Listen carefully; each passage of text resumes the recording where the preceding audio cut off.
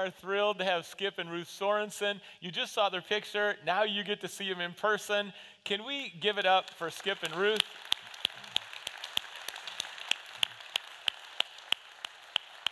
If you're not familiar with their ministry, they've been serving in Uganda since 1985. That's over 35 years of faithful service in Uganda, raising up churches, pastors, church leaders, encouraging so many ministries there. And it's so sweet that we get to partner here, Auburn, Uganda, partnering together. And we're so grateful for both of you, and just wanted to give you a chance to share a greeting as well with the church. Do I need the microphone? Well, yeah, that would be super. Let's do that too. Let's see. If our sound guys are quick, that'll work. Okay, good. Right on. Again, I'd just like to repeat what he said. This church has supported us for over 36 years, so I think that's pretty amazing. Amen. And we've seen a lot of amazing things happening in Uganda in those years, to just a few churches to a multitude of churches all over the country, not just because of us, because God is working in Ugandans, and we just are so privileged that we represent you there. We are making disciples. We are encouraging men and women to start churches throughout Uganda, and we're continuing to do that. We plan to retire in about 4 years, so pray for us in that last kick that we can really make the difference. We are working with the Bible College. We want to help that college become more independent, and have some other goals of writing more materials so that it can be used to disciple and train Ugandans. So we weren't sure about things when we were coming because of Ruth's health, but we've seen the doctor, and he said that just continue to go and continue to work. Yes, and, yes.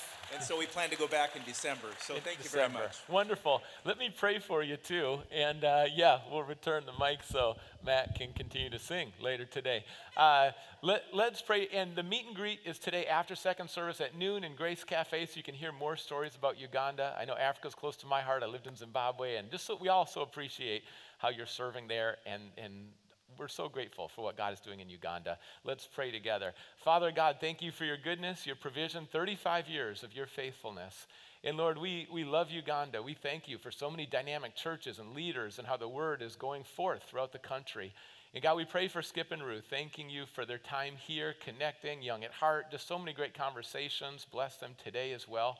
And we thank you that you go before them. Lord, you've given them a green light with the physicians. And now these next 4 years, we pray it be incredibly fruitful as they fully rely on you. And we pray for revival in Uganda and your provision for that nation. We pray in Jesus' name, amen. Amen. All right, wonderful.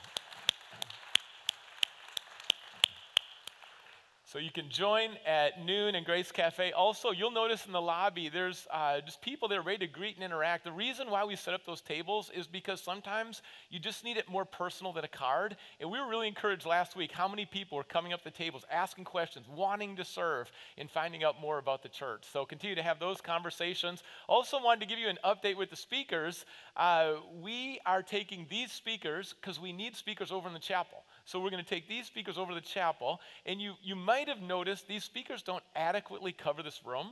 So we have a wide range, regardless of how skilled the sound guys are. Some pockets in this room are very loud, some are quieter, and there's a wide range. And so we're thrilled. We found these speakers at a great price, and these next speakers, they're on their way. They're shipped already in a couple weeks. We'll create an even volume across the room, and we're grateful for that too. And we're thankful. You know, this building's over 20 years old now, and at that point, we've just done a lot of repairs to HVAC. We just put on new roofs in the building. All of that, you know, the main thing is we're seeking Jesus and following Jesus. We are also grateful for the provision of God, and together as a church family. And, you know, it's great to have a roof that doesn't leak. It's great to have HVAC. These are all blessings, and we don't take them for granted. So thank you. We are in Titus, the book of Titus, chapter 2, just 2 weeks left in this series, the joy of serving. I hope that you are finding incredible joy in serving Jesus, not just at church, but in the community and at home as God gives us strength and desire to serve him.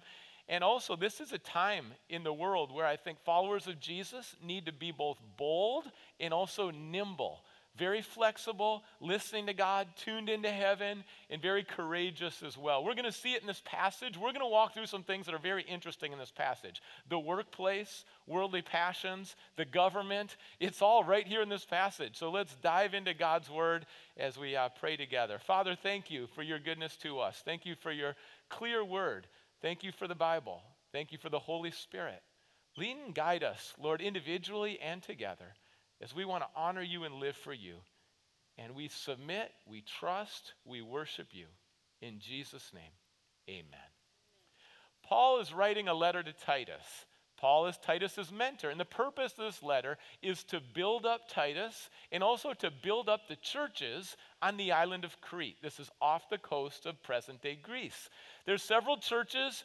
There is a lot of sin on the island. There's a range of ethnicities and ages and different spiritual backgrounds that are all coming together on this island. And again, the purpose of this letter is to build up. Build up people, build up the local church. I encourage you to build up other people and build up the local church. Wherever you are the rest of your life, find a local church, find specific people, build up the people, build up the church. And that is coming straight from Scripture. That's straight from God's heart. What's trendy now is for people to move and go out of the church. People are going further away from the church. They're leaving churches. Church is becoming less and less cool and popular. But I challenge you as you read the Bible that actually God's heart and design is through the local churches and for his people to build them up. The cool thing to now is to say, I'm just doing my own thing. Yeah, I don't really have a church. I'm just doing my own thing. But I don't read that in the Bible. Yeah, I'm just doing my own thing. What I read in the Bible is let's build up the family of God together. Let's serve one another. Let's love one another. Let's pray for one another. And we want healthy churches. This nation needs healthy churches. The island of Crete needed healthy churches. And here's the kicker. Serving is challenging. Have you noticed that? Often serving is challenging. And often life is difficult. And in this letter, it's not shrinking back or denying that, but here's the mindset. Challenges are actually opportunities. Your greatest challenges are probably your greatest opportunities. And we can overcome opposition. We can overcome some of these challenges. And how do we overcome it? 3 specific areas: the workplace, worldly passions, and an earthly government. How do we navigate those 3 as followers of Jesus? And what you're going to find as a golden thread here is that the most joy is sometimes and even often in what initially doesn't feel as good. Did you catch that? If we only chase after what initially feels good, right now for me, we're going to miss the greatest joy and we're not going to glorify Jesus fully. So we have to be aware that the greatest joy in glorifying God in the greatest way sometimes is going to include what doesn't feel good initially. And that's a theme throughout these 3 different topics. Three specific areas. How do we overcome? What does it look like? We're going to start in chapter 2 and verse 9. Teach slaves to be subject to their masters in everything, to try to please them, not to talk back to them, and not to steal from them, but to show that they can be fully trusted, so that in every way they will make the teaching about God our Savior attractive. What do you do with difficult employers? Maybe you've had difficult employers, difficult supervisor. What do you do in that situation? Well, as we turn back the clock and go into the island of Crete, there was the reality, and again, it's not hidden, there was the reality of slavery in a Roman society. And the reality included the slaves had no legal rights, and the owners of the slaves had full authority. And that was the situation. There was a range of harshness, but the reality was slavery was not going to go away at that point. People were going to be in that situation throughout the duration of their lives. Now, eventually, and yes, we're all for the abolition of slavery. We are completely against slavery in every form, in every situation. That's clear in the Bible. But it takes time to make earth more like heaven. And what do you do in the meantime while slavery still exists? Well, the Bible highlights a couple things. Slaves and masters, be kind to each other. Love one another. Love your neighbor. Also, masters, you need to be kind because you're going to be held accountable to God. You're not the highest point. No, you are accountable to God. And so if you're an employer, if you're a boss, you're also accountable to God. Even though it might look like you have all the authority, no, you're going to answer to God. And a big percentage of the church then were people who were slaves. And the question was coming up. I mean, if they had Instagram back then, if they had Facebook back then, if you could ask the church a question, it would be, okay, I'm a slave. How do I live out this Christian faith? What do I do in this situation? And you're going to notice this throughout many different texts in the Old Testament, the New Testament. There's slavery happening, and how do we glorify God in the middle of that? Ultimately, I'm grateful for Christians. It's sad when Christians actually protected and promoted slavery. It's terrible in history, but many Christians were courageous and brought about reform. But what do we do in the middle of this situation? 1 Peter chapter 2, and starting in verse 18. Slaves, submit yourselves to your masters with all respect, not only to those who are good and considerate, but also to those who are harsh. For it is commendable if a man bears up under the pain of unjust suffering because he is conscious of God. But how is it to your credit if you receive a beating for doing wrong and endure it? But if you suffer for doing good and you endure it, this is commendable before God. To this you were called, because Christ suffered for you, leaving you as an example that you should follow in his steps. He committed no sin, and deceit was not found in his mouth. When they hurled insults at Jesus, he did not retaliate. When he suffered, he made no threats. Instead, he entrusted himself to him who judges justly. Jesus himself bore our sins in his body on the tree so that we might die to sins and live for righteousness. By his wounds, you have been healed. Doing what initially doesn't feel great. What does it look like for slaves on the island of Crete? Here's a couple things. First, remember Jesus. Put your mind on Jesus and all he endured and why he endured it. Why did Jesus go through all the suffering, including the cross? Because the heartbeat of his life is to bring glory to the Father. In dying on the cross, although it was murder and he was sinless and it was injustice, he suffered, bringing glory to the Father. So the beginning point here is to remember Jesus. And not just remember him, but also imitate Jesus. We are called to suffer as followers of Jesus. Paul said, I want to know the power of the resurrection and also share in the fellowship of the sufferings of our Lord. We're called to suffer. It's actually commendable to suffer. Not for doing wrong. Yes, there's consequences for doing wrong. But when you do the right thing and you suffer, that is commendable. God will reward you. And also, the emphasis here is on faithful hard work. If you have a master, whether he's kind to you or not as kind to you, be faithful to God first. Be faithful in your job. And that goes for all of us. Be faithful in our work. When you think about some of the statistics, I looked at Gallup, and this is 2005. In America, 55% of people who are working are actively disengaged with their job. Over half actively disengaged with their jobs. When you think about all of the time that people maybe don't work hard, it costs billions of dollars for employers. So when you, whatever setting, you say, well, it's not my favorite job, so I'm not going to work that hard. That really doesn't fly in the Bible. We work unto the Lord first, and we work hard in his strength. Also, you're respectful. I'm respectful. Two things. Don't talk back to your boss, and don't talk behind his back. Some people that are loud, they'll just talk back to the boss. Some people that are passive aggressive, they talk behind his back. The Bible says both are wrong. So don't take that posture. Don't fall into that worldly trap. And then also lead people to Jesus. What an interesting phrase. I mean, what are you doing at your job? Yes, you're working. Yes, you're using your gifts. Absolutely. Yes, a paycheck is a blessing. But ultimately, you know what you're doing? You are representing Jesus, Christ in you at the workplace. And what's interesting here in this phrase is make the teaching attractive. In other words, maybe you've told some people about Jesus, but you know where they're really going to see it lived out? It's not just through the words of your mouth, but your life. They're going to say, I haven't seen someone handle conflict like that before.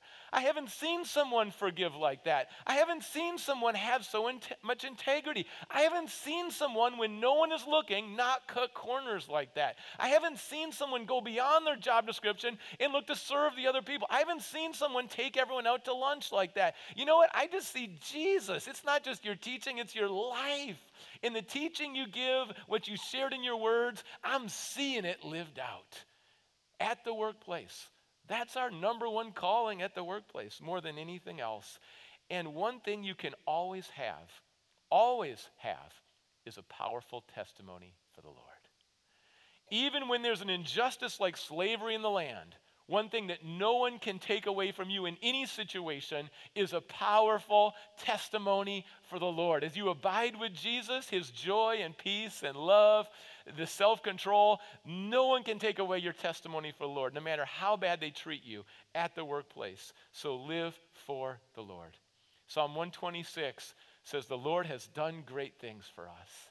And you might kick back and think, oh, the Lord just showers his blessing. Actually, in Psalm 126, it says that we sow with tears, but there's an incredible harvest. Sometimes I think we're kind of naive, like, oh yeah, workplace is going to be easy, no opposition, nobody gossiping at the workplace, no spiritual battle at the workplace. Like, it's just all going to fall into place. No, it says we sow with tears. We get mistreated by a fellow employee, but we pray and we pray and we pray and forgive and love them and serve them and bring a kind word to them. That's sowing in tears. But then there's a reaping of a harvest. And here's a couple things to encourage you. I saw this from the Business Insider. Walt Disney was fired. He was fired from the Kansas City Star. And you know what they said? Walt Disney was not creative enough. He lacks imagination and he has no good ideas. You know, how true is that, right? How did that play out? Sometimes people try to push you down. Mark Cuban, it says, was fired. Why? He didn't open the store on time. He was talking to a potential client. He didn't get the store opened on time, and they fired him. Well, what did he do? Go on into business, and $2.4 billion later, there was some potential there with Mark. What about Bernie and Arthur? You know, Handy Dan's fired them. Just didn't see the potential there. So they started Home Depot. Kind of worked out all right, didn't it?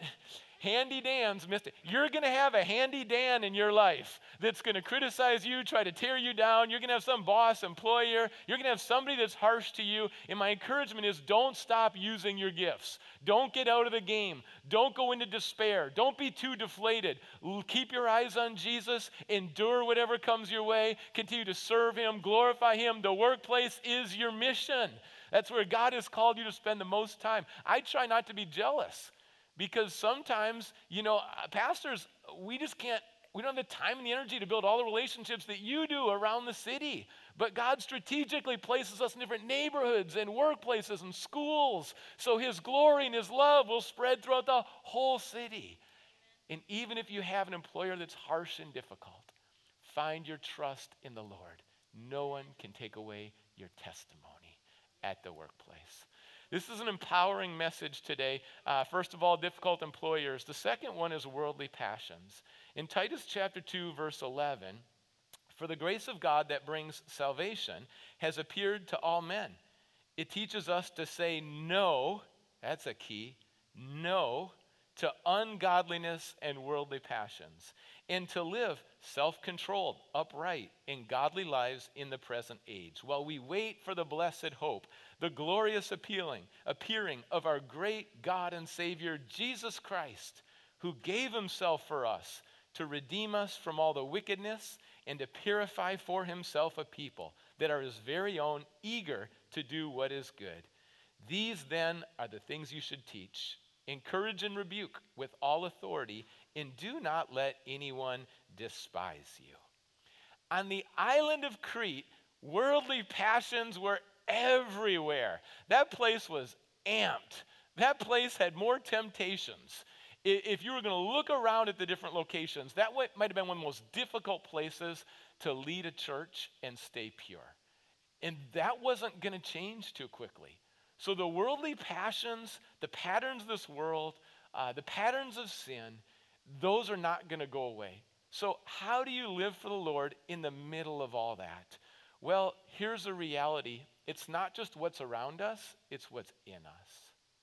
We can't just point the finger and put all the blame on what's around us in the culture, because every day, the truth is, there's part of us, the Bible calls it our sinful nature.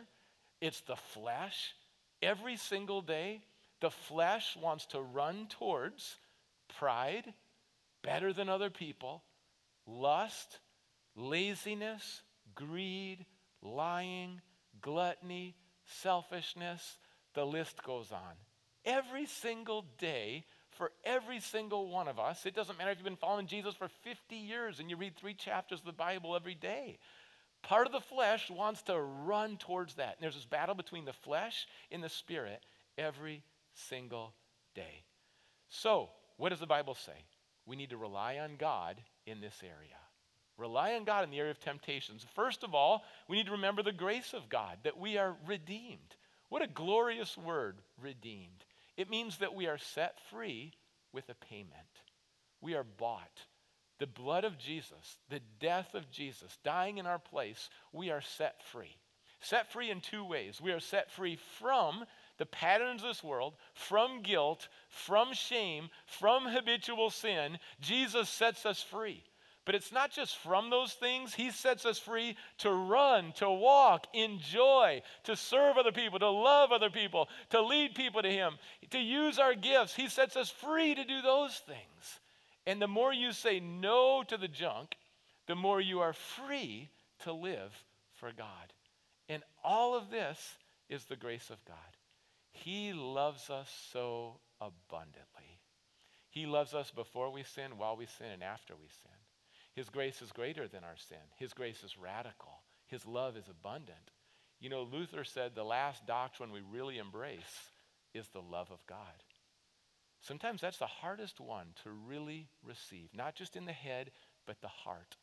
And I don't know what it's been like in your life trying to overcome sin patterns, but in my life, it's God's love that makes the difference.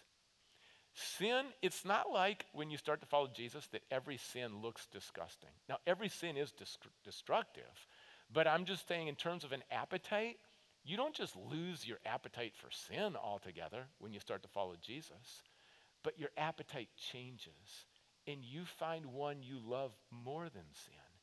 And now it's like, well, there's the sin. That's appealing. It has maybe a short-term pleasure and a big cost. But over here, following Jesus, I love Jesus so much more than this sin that now I'm going to go in a new direction because I found a greater love. Sin doesn't love me. Sin doesn't love you. Sin's deceptive and cruel. Sin's a cruel master and a cruel God. I don't want to follow and devote myself to a cruel God. There's a loving God, and there's something so much greater. And so I want to follow God who loves me truly. And this greater love changes the way we respond to sin. Now, there's also the power of God. We need the power of God because all of us are tempted. Take heed lest you fall. We need the power of God. We need the word of God. That we also need each other and accountability. You know, right here where Paul says to Titus, teach, okay, teach. Sometimes when we hear that word teach, we think classroom, lecture, knowledge. But this word is so much broader than that. Think about a parent. It's not like a parent's job is just in this narrow, okay, my kids, gather around. I'm going to teach you. Get out your pens and paper. You know, that's not a parent teaching. A parent teaching is connecting, encouraging, walking, rebuking, accountability, relationship. That's the teaching. Teaching, as we teach one another, it's doing life together. Speaking into each other's lives, building up, encouraging, hold each other accountable. Titus, your role is to teach in that way. Not just, although it's important, preach the word, Titus, absolutely. But beyond that, this is a lifestyle 24/7 where we're teaching, we're learning, we're growing, and we need each other. We need God's word. It's a sword in the spiritual battle. Don't go into the battle without the sword. And we're going to be tempted every day. Inward and outward. And, you know, it's a combination here. It's the inward purity that God wants to bring in our lives. And it's the outward serving. And the two go together. Sometimes people are outwardly serving, but there's no inward purity. that can be a mess. But when there's an inward purity and an outward serving, you know what happens? You honor God. The power of God transforms you in the deep places inside. And you know what the overflow is? The light of God on the island of Crete, where it's been very dark. The sound, it's very dark in some places spiritually. When there's a purity on the inside, the power of God, I'll challenge you cannot be a disciple without being an evangelist. It was not either or ever. It's both. And we need to go out in the community and share the love and serve and the word of God. And as we follow Jesus, he does an inward work and he also works through us. It's a both and we look forward to the return of God. Again, it's your testimony, a powerful testimony, and the return of Jesus. You know, that should bring some joy to the heart that Jesus is coming back. That should bring some confidence. That should help us look beyond just 2021. That should give us a boldness to know that Christ is going to return. And for this very short time, we're not home, but we're here on earth. And we're going to live for him because we know it's coming and we know the faithfulness of God. That should awaken us to get rid of some sin and live for Jesus in a humble, bold way right now. Right now. David Young-E Cho, I have a picture here, went to be with Jesus, and he's been a church leader in Korea. He was 85 years old, just went to be with the Lord. He came to know Jesus at age 17. His father experienced bankruptcy. He had tuberculosis. He was coughing up blood, and at age 17, he put his trust in Jesus. He started a church there, and it was with his mother-in-law. That's a beautiful thing right there.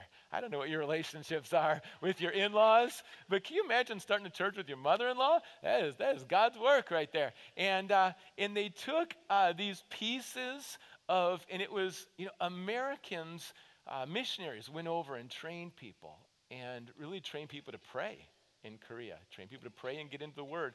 Also, as the military was over there were pieces of the tent, and David and his mother-in-law took pieces of tents that they found, just any material that they found, and built a little tent and started a church. And only about 4 or 5 people came. And it was a slow start. Don't despise small beginnings when God is in something.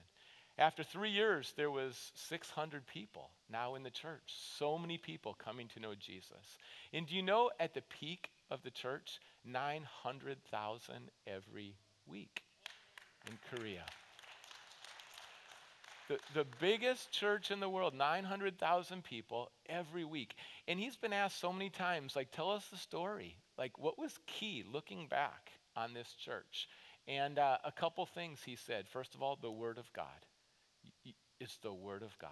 You trust, you follow, you obey, you live. You say no to worldly passions, and you say yes to the Word of God, how you live and what you teach. He said that's essential right there. Also essential is smaller groups. We call them life groups. I call them cell groups, small groups, life groups, cell groups. It's synonymous. Jesus gathered 12. That's the idea. And you make disciples who make disciples. And he said that multiplication through life groups. That's why life groups, at our church, it's the core of our church. We have life groups, and then we raise up leaders, and they lead to more life groups and raise up more leaders. And not because it's our idea, but because it comes from Scripture. It's how Jesus did ministry.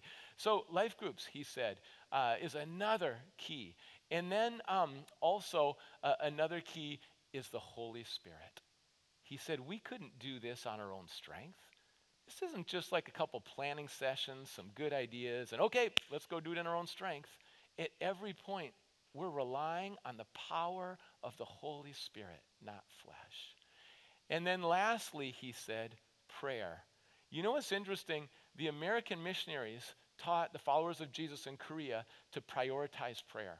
And throughout Korea, there's really a culture of waking up early every morning and gathering for prayer. But he said throughout the history of the church, we prayed with a do-or-die desperation in prayer. Not just sprinkle a little prayer there. Oh, that prayer sounds nice there. Yeah, once in a while we pray at home. But we had a lifestyle of do-or-die desperation in prayer. And just listening to that, it made me think through my own prayer life. Is that true of my life? Is that true of our lives? That we are desperate and fervently seeking God, crying out to God for God to move in the land? a desperation for do or die prayer. He said, that's how we've done ministry. And look at the fruit that came from that. And I think there's a lot the American church could learn from the church in Korea in terms of prayer. Believing and holding on to the Word of God right now. Gathering, it's great to gather in a bigger context, but also to have community together and honor God's Word and how we live. That's biblical. It's not just Korean. That's biblical right there. And it all comes out of a life that sees a greater love than worldly passions, a greater calling and a greater love and a greater vision. And that's what God is bringing to the island of Crete. Here's the third one, earthly governments. And some of you are like, yes, let's dive into this. And others of you are like, where's this going to go? So let's look at what the word says. Chapter 3, starting in verse 1. Remind the people to be subject to rulers and authorities, to be obedient, to be ready to do whatever is good, to slander no one, to be peaceable, to be considerate, and to show true humility towards all men. One thing we know is that when there's a government that's benevolent, there's a lot more clarity and simplicity. Okay? When there's a government around the world now, when there's a government benevolent, there's a lot more clarity and simplicity. When a government is unhealthy, there's a lot more complexity. There's still clarity in the Bible, but there's more complexity. So let's really think through this. We're going to start overseas. I want to show a picture of a situation in Germany right now. And this is at an Air Force base in Germany. And I also share this picture because, again, our international partners, we have Sue and Sandy, who are the Nafzigers, who are there in Germany and through Cadence are ministering to people at the Air Force Base, Ramstein Air Force Base. Currently in Germany, there are so many people, refugees, leaving Afghanistan and arriving in Germany right now. So you see the overview. Now you just see some of the connection, the relationships. I think we have one more picture here. And do you know that a lot of the Afghan refugees are going to come to America and even Seattle as well? And in reading this passage, some people would say, oh, they should stay in Afghanistan, and just if they get killed, they get killed. You know? Well, actually, there's a freedom when there's a dangerous situation. You don't have to stay there. You can go to another country for refuge. And there's some situations around the world right now where it's so dangerous, and people are finding new homes. And in fact, it's wise sometimes to leave a country. It's wise. So there's some freedom in that context. Before we just think about America, I just want to give us that worldwide view and what's happening in all the refugees. And I'll tell you, God is meeting refugees where they are. And through his people, Christians are stepping up around the world, loving refugees. And people are coming to know Jesus in an amazing way in the time we're living in. So add that to your prayer list. But what about Crete? In Crete and on this island, there is a deficiency of good citizens. Okay, it's a mess on the island of Crete. And so here's three basics, okay, foundational pieces. What does it look like to be a good citizen? Here's three things. They're all B's. The first one, be respectful towards the laws of the land. It's a basic principle in the Bible. We're going to dive into that one. Be respectful of the laws of the land. Here's the second one as a good citizen. Be eager to serve other people. Be eager to do good in your community. And then the last one, be humble and considerate, not slandering others. What does it look like in this passage to be a good citizen? Be respectful of the laws of the land. Be eager to serve your community and your character. Be humble and considerate, not slandering other people. That's a biblical foundation for citizenship here on the earth. Now, let's get into some complexities. And Christians today around the world and in America are facing more complexities. So let's think through this from a biblical point of view. What do you do when the government tells you to do something immoral? And the answer's clear. You stick with the word. Don't do anything immoral in any setting when the government tells you to do something immoral. I want to think through some examples in the Bible. They wanted to kill all the babies, and Moses' mother didn't listen. Some of the Hebrew midwives didn't listen, and they protected the little babies. You also think of Rahab. She hid the spies who were going to be killed. And yet they were following God and honoring God. When you think about wiping out the Jewish people and how many times that was attempted, I think of Queen Esther that stepped in, risked her own life to challenge this immoral and wrong decree.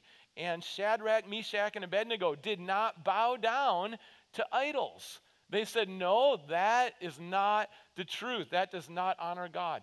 And I think in our own country, there was a moment where Rosa Parks said, no, we're not going to have, the whites in the front of the bus and the blacks in the back. This is inequality, and it's not right. And so there are examples in our country and in Scripture, and I think that one's pretty clear in the Bible, that when a government decrees something that's immoral, you stick with Scripture even though there might be a cost and a price. What about when the government does something inappropriate? Now, this is a little more complicated.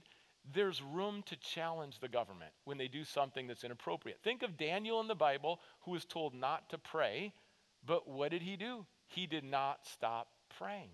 He wasn't going to stop praying, thrown into the lion's den, but he was going to continue. Think about the Apostle Paul. When he was, because he was, there in the court system, he was taken into jail as well, and Paul had conversations and said, I'm a Roman citizen. Roman citizens have certain rights. And so he challenged some inappropriate actions that were happening during his time. Well, when you think back over the last year, it's been interesting because we've had situations in America where the government has said and targeted the church and said, close down the church. And no, the church can't meet. And I think for a lot of Christians, it was like, what? We've never been in this situation before. What do we do? And a lot of it has gone to the courts. And the courts have now, decreed and said, actually, that was an overstepping. And that was not right for the government to step in and close down the churches. They overextended. There's similar pieces where it's like a state of emergency. How many days does someone have to make those decrees? And what about when it's long past? There's checks and balances within legislature to try to make sure that things are appropriate. So there are things that the government does that are inappropriate, and there's a place in a respectful and a healthy way to really challenge when things are inappropriate. What about when things are in process? And I want to give another specific example here. There's in process right now on the table, there's a situation, and so many people in our church have come up to me individually and shared and said, this is my situation. Let's say I'm not vaccinated yet, and if I don't get vaccinated, I'm going to lose my job. Right? Have we ever been in that situation before where you have to have a vaccination to keep your job? And so I'm getting a lot of emails, a lot of personal conversations talking about this particular situation and trying to think through that as a Christian and the Bible and, what's on the line here? What's the freedom? And for some people, they're like, I looked at vaccinations and they say, the side effects don't seem that big. It looks, good to go forward, but I'm just uncomfortable with the principle. And a lot of people have shared that how can you be forced to keep your job? You have to have a vaccination. And then if you say yes to that principle, where does that go? So there's just so much to sort through, right? And these are prayerful decisions right now. And there's a lot on the line. My encouragement to you is to stay united as husband and wife. Don't let this situation destroy the marriage. Guard your marriage. Talk, pray, stay united. Don't let this destroy your marriage. And also, if some people are going to lose their job, I was just, again, trying to read and research a little bit, but the instruction is to don't resign, be fired. Okay, don't resign, make them fire you if you're going to go that route. Again, I'm not going to get into every detail here, but this is one where people are making prayerful decisions. And I'd say get the facts, get informed, study everything, and then make that prayerful decision. Stay united as a couple. Let me, since we've gone this far, let's touch base on one more thing. What about masks? What I want to say here is it's interesting because my encouragement is think about, okay, I'm going to step back from a second before I just make a couple comments about masks and take a step back. And again, we're doing application off these verses because this is where people are at today. This is what people are asking. This is what people are wondering. So what do we do here? We're not getting political. We're trying to stay biblical and moral. That's our goal. Now, when it comes to the laws of the land, be careful. Here's my encouragement from perspective. Be careful you're not hyper verbal, strong on one, and then totally disrespecting a different part of the law of the land. So let me keep it in the driving realm for a second. It's a little goofy if somebody says, we should never be speeding, that puts people's lives in danger, it's wrong, but I look at my phone when I drive sometimes. Yeah, I do that. I text when I drive, but we shouldn't speed. Do you see how that's a little weird? Or, yeah, it's okay to look at your phone, but just don't speed. Or, it's okay to look at your phone, but yeah, you got to use your directional. Because if you change lanes without using your directional, that's not good. That's dangerous. You can cause an accident. So what I'm saying, just in the driving realm, there's so many laws of land. Do you use your directional? Do you cut people off? Do you speed? Do you look at your phone when you're driving? There's so many things. And just overall, be careful that you don't just really strong on one, but then, oh yeah, I give my permission to do a whole bunch of other things. Because it looks really goofy is when there's a Christian bumper sticker and someone just cuts you off. Right? that just looks weird. So how are we really going to respond? Here's one other thing I want to say about masks in terms of perspective.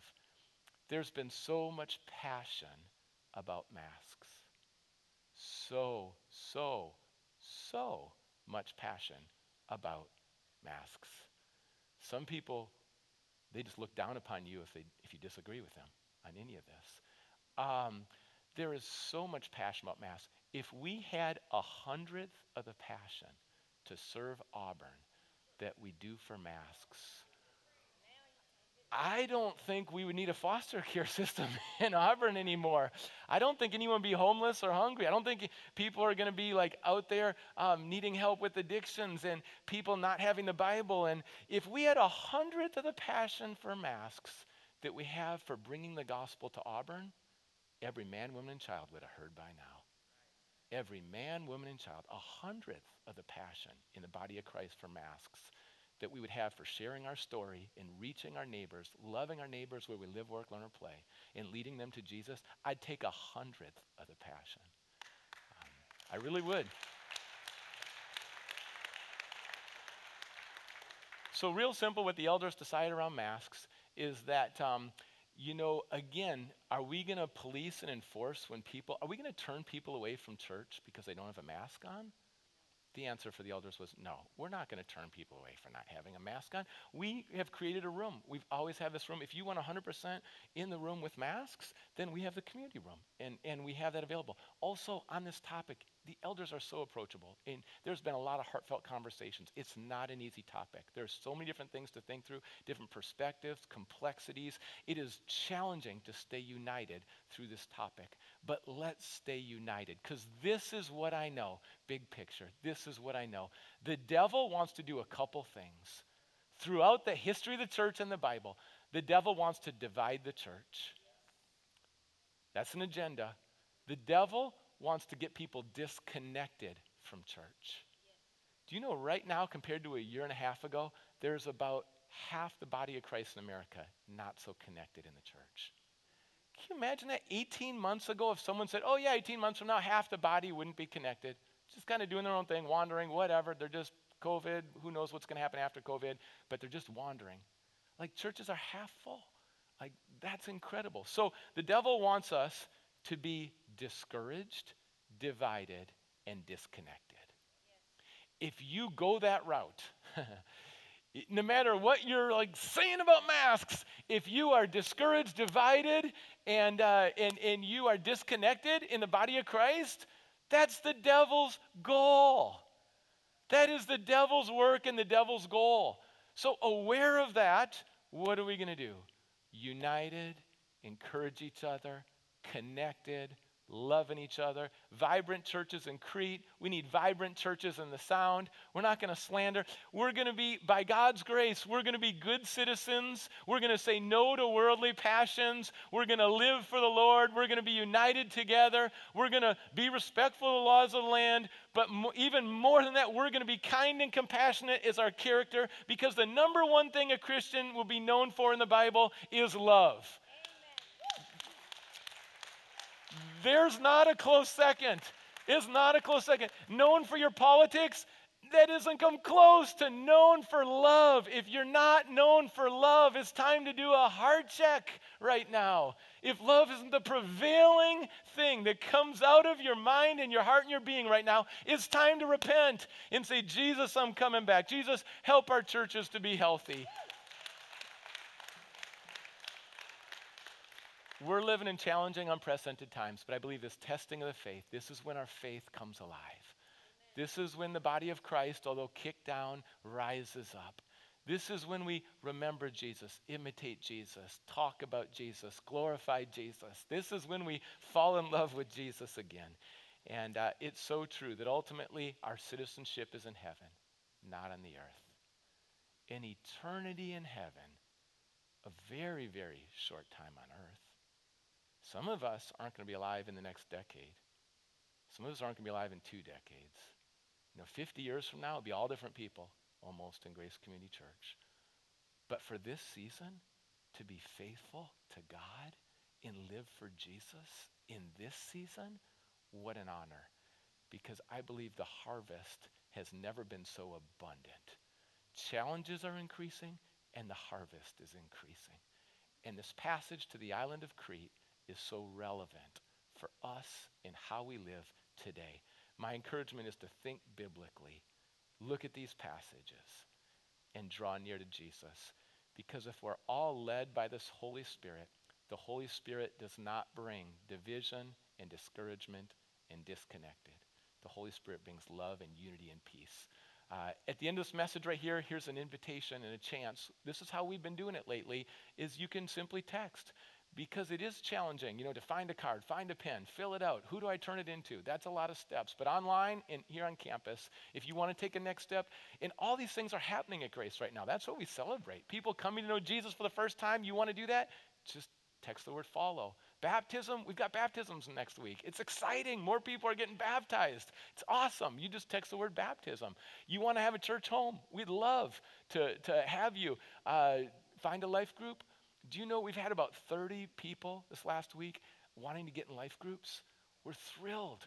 We're going around to life group leaders saying, do you have any more room? Do you have any more room? Do you have any more room? Could you lead a group?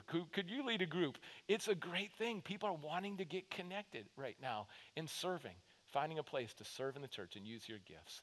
Let's pray. Father God, thank you what you're doing in our church family. We give you all the glory. And Father, help us to really go deep in these areas. What does it look like at our workplace? What does it look like when we're tempted? What does it look like to walk and live in this land? We're so grateful for America. Help us to navigate some of these new situations in a way that honors you. It is united and biblical. God, do a deep work in our hearts so that we would repent today. Lord, anything that doesn't line up with your word, doesn't bring you glory, Jesus, anything that is shrinking back or timid or proud, anything that is stubborn, hard-hearted, rebellious, any patterns of sin we pray would be broken in Jesus' name. Habits of slander. God, we pray that you would renew our hearts and minds, that we wouldn't be defeated and discouraged today. But Jesus, we look to you to imitate you, to trust you, to glorify you, and we do that together. In your name, amen. Yo, subscribe to YouTube channel. Subscribe to this channel.